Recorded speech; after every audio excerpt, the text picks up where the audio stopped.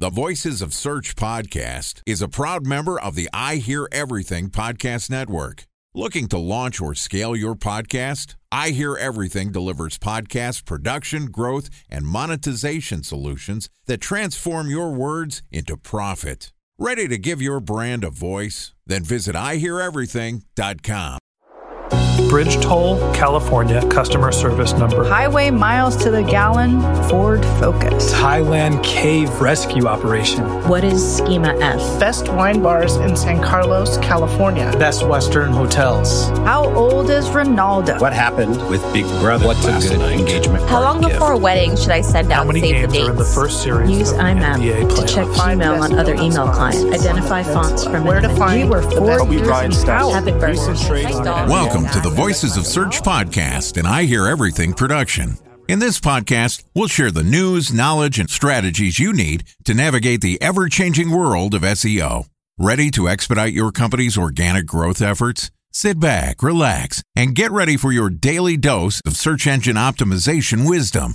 Here's today's host of the Voices of Search podcast, Jordan Cooney. Hello, SEOs. My name is Jordan Cooney from Previsible. And this week, we're going to be discussing SEO strategies and techniques to optimize marketplaces. Joining me is Amy Hyerczyk, who is the Senior Manager of SEO, Product and Strategy at Reverb, which is one of the largest online marketplaces dedicated to buying and selling new, used, and vintage musical instruments. And this podcast is also sponsored by Ahrefs.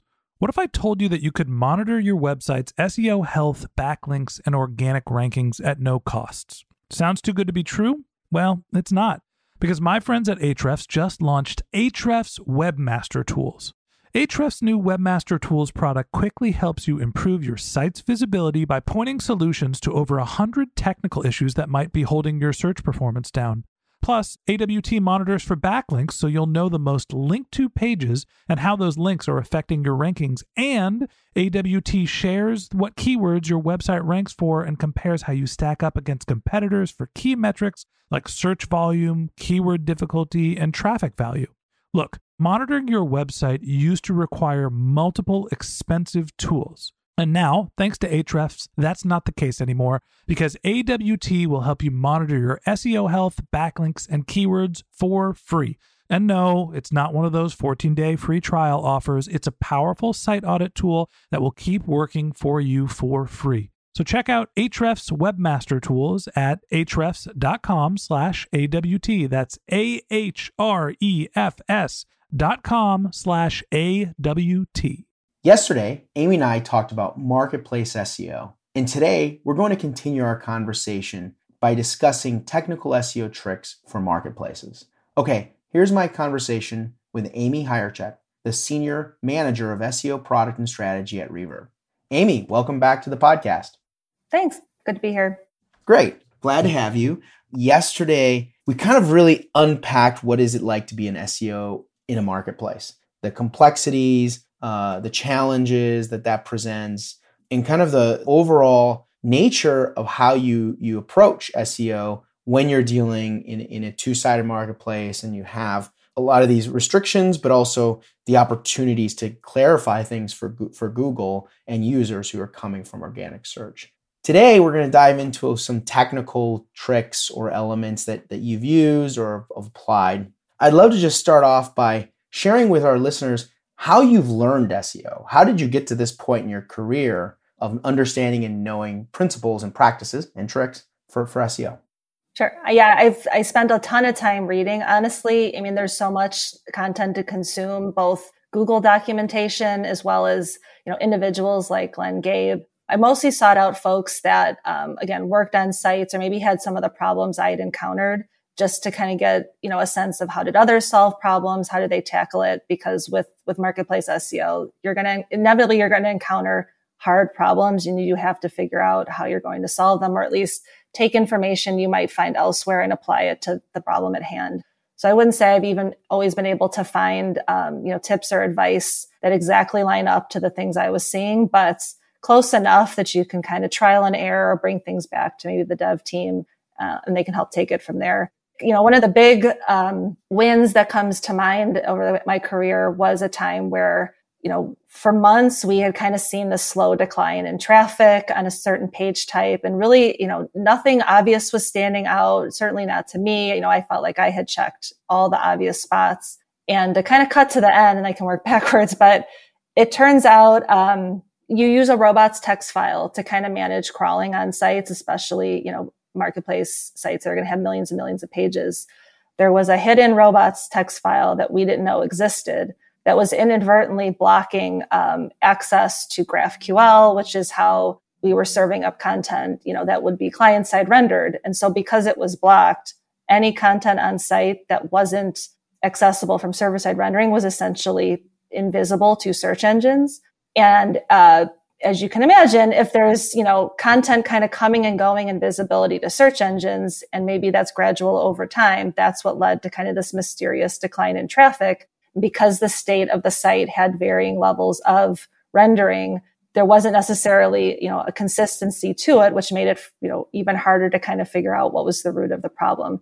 So long story short, it was a very valuable lesson in leaning into tools where you're really seeing what Google and search engines are seeing, because to us as just outside users navigating the site, it was something we were never going to find. It's crucial to make sure that you're understanding, how our sites or how our search engines actually navigating your site. Are there pockets of content not being seen? Is there any, fluctuation in that visibility? Because all of that will play into over time, Google's ability to want to rank you and want to drive traffic there if they think there's something substantially missing, which in our case, some pages were almost completely invisible. And so that was definitely one of the trickier ones. And it's probably, maybe it's more on the rare side, but it just, again, it goes to show there's always going to be something to uncover. Sometimes it's the obvious things, and sometimes it's things that are pretty hidden. Right. No, I love it because I always use the analogy that SEO and solving SEO problems is like solving a Rubik's Cube. It's a three-dimensional problem. You have users on one side, you have your website on the other side, and you have Google on the third side. And the interesting thing is there's some people in this world who can solve it in 6 seconds, right? And there's other people in this world who never solve a Rubik's Cube. So the reality is, just depends on the complexity of the problem and the challenge, right? Yeah. So obviously, we've spent yesterday and today talking a little bit about Reverb, but you've got some amazing work experience at other brands managing SEO. Give us some insights in terms of the challenges and problems that you were able to solve for those other brands. Sure. Yeah. My early experience in SEO and marketplace SEO was Vivid Seats, the secondary ticket marketplace. And so that was a fun site because you do have that mix of new artists, venue names changing, different sports teams, you name it. So, what I enjoyed working about there was that there was kind of that established hierarchy of the types of tickets, your concerts, your sports, your theater, then from there, all the individual events. But then, of course, again, you have the different listings that are kind of fill everything else in. So you do have to maintain some site structure to make sure that all the internal linking is always in check, even if you don't know what inventory you're going to have on a daily basis. You don't know what content you're going to be producing. You kind of don't know, is someone going to announce a tour? So to stay ahead of it, you keep that the overall site structure in check so that it's just a simple filling in as things kind of come in. And then similarly, I also worked at Spot Hero, which is parking, and it's a similar layout of like you've got your monthly parking, airports, events, commuter. And so I think across like any marketplace, you do kind of establish what are your themes and your kind of your constants. So at Spot Hero, a lot of the site kind of dove into the specifics of the specific airports, the spots around there, similar with events, theaters. A lot of it was just a whole, like a map, proximity based. But within that, you want to have targeted pages that help us capture both, the high level, Chicago parking, and then the more specific long tail of something within the tourist attractions within Chicago. Again, in the different airports, venues, it kind of falls back into place of the different categories you've established. And that helps kind of keep things organized when you're able to lean back into the different, maybe subfolders or navigation, however it's laid out across the site, keeps it all organized. Time for a 1-minute break to hear from our sponsor, Previsible. So you're looking for SEO help, and you got a couple of options. You could start replying to spam from agencies that claim they can get you to rank #1 on Google, You can pay an hourly rate for a consultant who will inevitably nickel and dime you with hourly charges. Or you can work with a cookie-cutter agency to quickly launch a strategy-less project with low success rate. None of those sound very good, now do they? Well, that's where Previsible's integrated consulting model comes in. Previsible draws from a collective 40 years of SEO and digital marketing experience to unlock your organic growth opportunities. They build custom solutions that combine strategy, technical expertise, content, and reporting to effectively operationalize SEO for your business. Previsible's 4-stage approach ensures that your SEO programs thrive by starting off with a strategy-first approach. Then they support you in your efforts to create quality content, help you identify technical issues, and most importantly, they'll work with your cross-functional teams to integrate your SEO strategies to make sure that your SEO budget actually drives results, not just your agency's bottom line. So join brands like Yelp, eBay, Canva, Atlassian, Square, all who rely on the SEO consultants at Previsible. For more information, go to previsible.io. That's Previsible, Previsible.io.